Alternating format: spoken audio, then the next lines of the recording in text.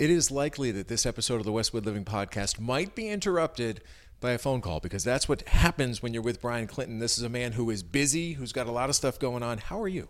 I'm great, thank you. Happy New Year, Tom. You too. You too. You know, I'm always going to be thankful for you, and I'm never going to not draw attention to the fact that you were my first sponsor. So every single time that we ever do anything Westwood Living related, I'm going to point that out. So once again, thank you very much. Well, it's flattering for you to say that, and I appreciate the opportunity you gave me to, be that primary sponsor. So first sponsor, if you will, not primary. Inaugural. That's a much better word. Premier. Oh, I like Premier. Premier's good. Yep. Premier's good. So we're sitting here in your kitchen, and you're a Westwood guy, but you weren't always a Westwood guy, right? Take us through your background a little bit and how you ended up here. Well, that's kind of funny you say that. I'm a Hyde Park guy, That's right. People around the neighborhood say, because I often reference that my children are from Westwood. I'm from Hyde Park. But no, I'm a full year-round, lifelong, to the end resident here of Westwood, and happy to support it. Had a great time last night taking my daughter over to the Westwood girls basketball game where they beat Norton. Very enjoyable night. You have something going on right now, which we should just get right to, because, like most things, a little attrition. Someone may not last the full 10 minutes, but I want them to know about what you've got cooking right now with your line of work. Thank you, Tom. So next month's edition of Westwood Living, you'll see I'm rolling out this year in 2023 my Westwood nonprofit donation program, whereby anybody who lists with Brian Clinton at Donahue Real Estate in the year of 2023 will have a donation made to the Westwood nonprofit of their choosing in their name. For any property under $750,000, I'll make a $200 donation. Anywhere between $750,000 and $1 million, a $250 donation. And $1 million plus will be a $500 donation to, again, a Westwood nonprofit of their choice in that client's name. Very cool. What gave you that idea? Pretty creative. Well, I was looking at another fundraiser someplace else, and it just kind of came to mind. I thought it was great to be able to support Westwood. I mean, here we are, Westwood Living. So it wasn't a stolen idea, but I kind of said, geez, I'd really like to support nonprofits here in Westwood. So the greatest ideas are emulated. That's how life works. So you ended up as a realtor following a very unique path, but you've used the expertise that you gained in previous jobs to your advantage here. So take me back to your previous jobs and how they sort of paved the road to you becoming a realtor. Well, I was a journalism major in college, and upon graduation from college, ironically, I also had an affinity for sports and athletics, most mediocre athlete you've ever met. I became a youth worker at a local community center while I was doing some stringer-type work for small newspapers back in 1995, 96. My job as a youth worker actually gave me a segue into politics, which was also kind of a passion of mine at one point in time, public service. And I worked for the late Mayor Tom Menino for approximately 5 years, and I segued into a chief of staff role at Boston City Hall, where I spent about 17 and a half, 18 years, leaving in 2013. And I just met so many people through that career, and I was doing a lot of work in zoning and licensing in the city of Boston at the time. It was just like the perfect storm, and we were moving here to Westwood. I needed to reinvent myself, and voila, Brian Clinton Realtor. When we talked and I did your business profile, one of the things that stood out to me, a lot of your work is from where you came, right? Hyde Park, Rosendale, that area, and moving people out to the suburbs. So you really take advantage of your history, your relationships.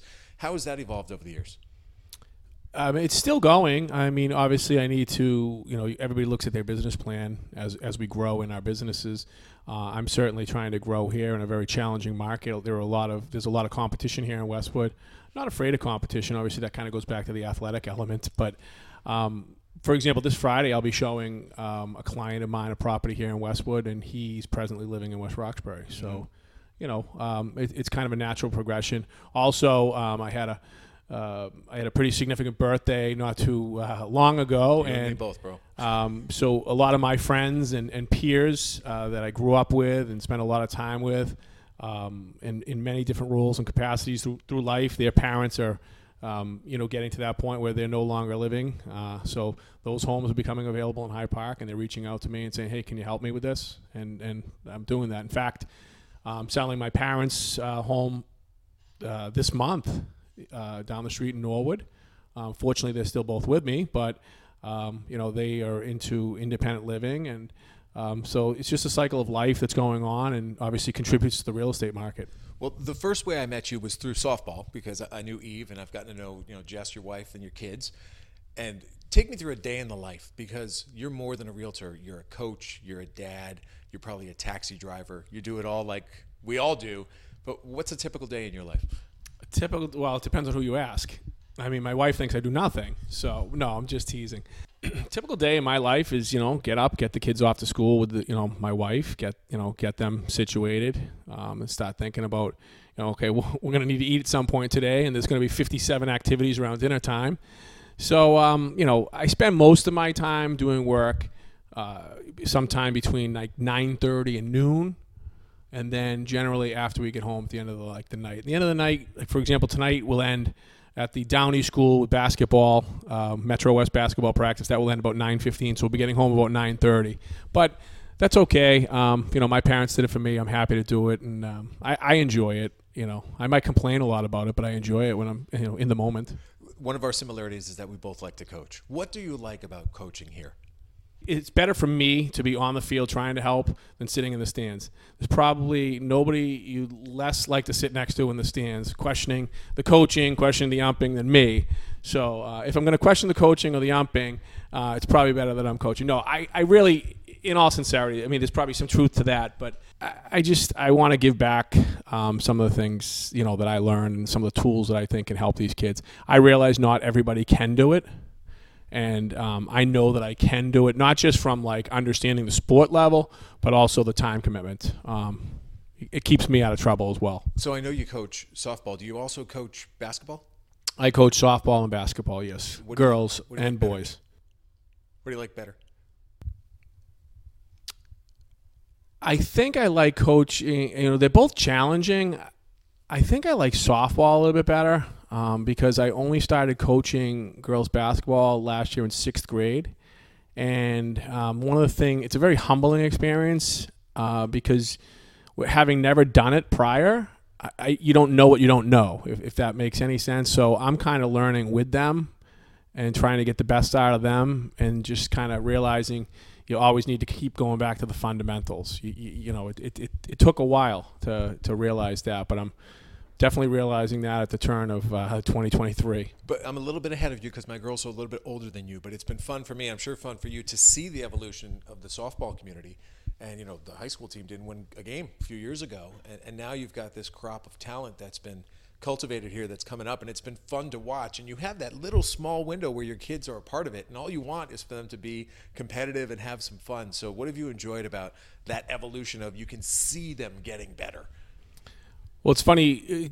I think the program growing is really improving the talent. I mean, certainly some of these girls, we all know some of them are more naturally athletic than the other ones. It's kind of visibly, on the field, but you notice it on the field. But we've added so many more elements and layers into the Westwood program. For example, I'll be taking Olivia this afternoon. You say a day in the life of Brian Clinton. She'll be going to 5-tool down in West Roxbury to start, Dedham to start practicing today.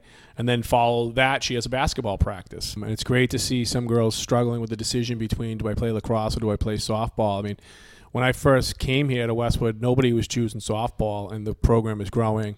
My wife is involved intimately in the program as well as the vice president. And, all through the holiday season, we had the early sign-ups, and she was saying we need to get more sign-ups this year before than we had last year. Year over year is big to her.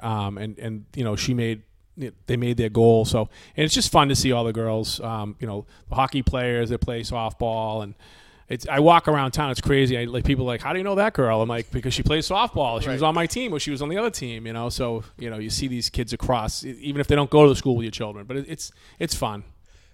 Wrap it up this way. Give me your thoughts on just the real estate market as it exists entering 2023. What are your biggest issues, and what should people know about? Biggest issues are interest rates right now. I think today you're looking at something just under, somewhere between 6.5% to 7%, obviously depending upon your credit and how much money you have to put down. That will obviously be a factor. But inventory is still low. People are afraid to sell because there are still similar problems that there were post-COVID, afraid to sell because they're afraid they won't find something that they're looking for. I mean, those are the biggest stumbling blocks right now, interest rates and supply.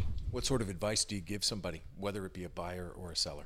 don't get discouraged. That's the first thing I say. It's people think it's going to happen like that overnight, just in the click of the snap of a finger. Sometimes it takes 4 or 5 months. You just have to be committed to your search, and you have to find the time to get out there and look at inventory. Don't just settle.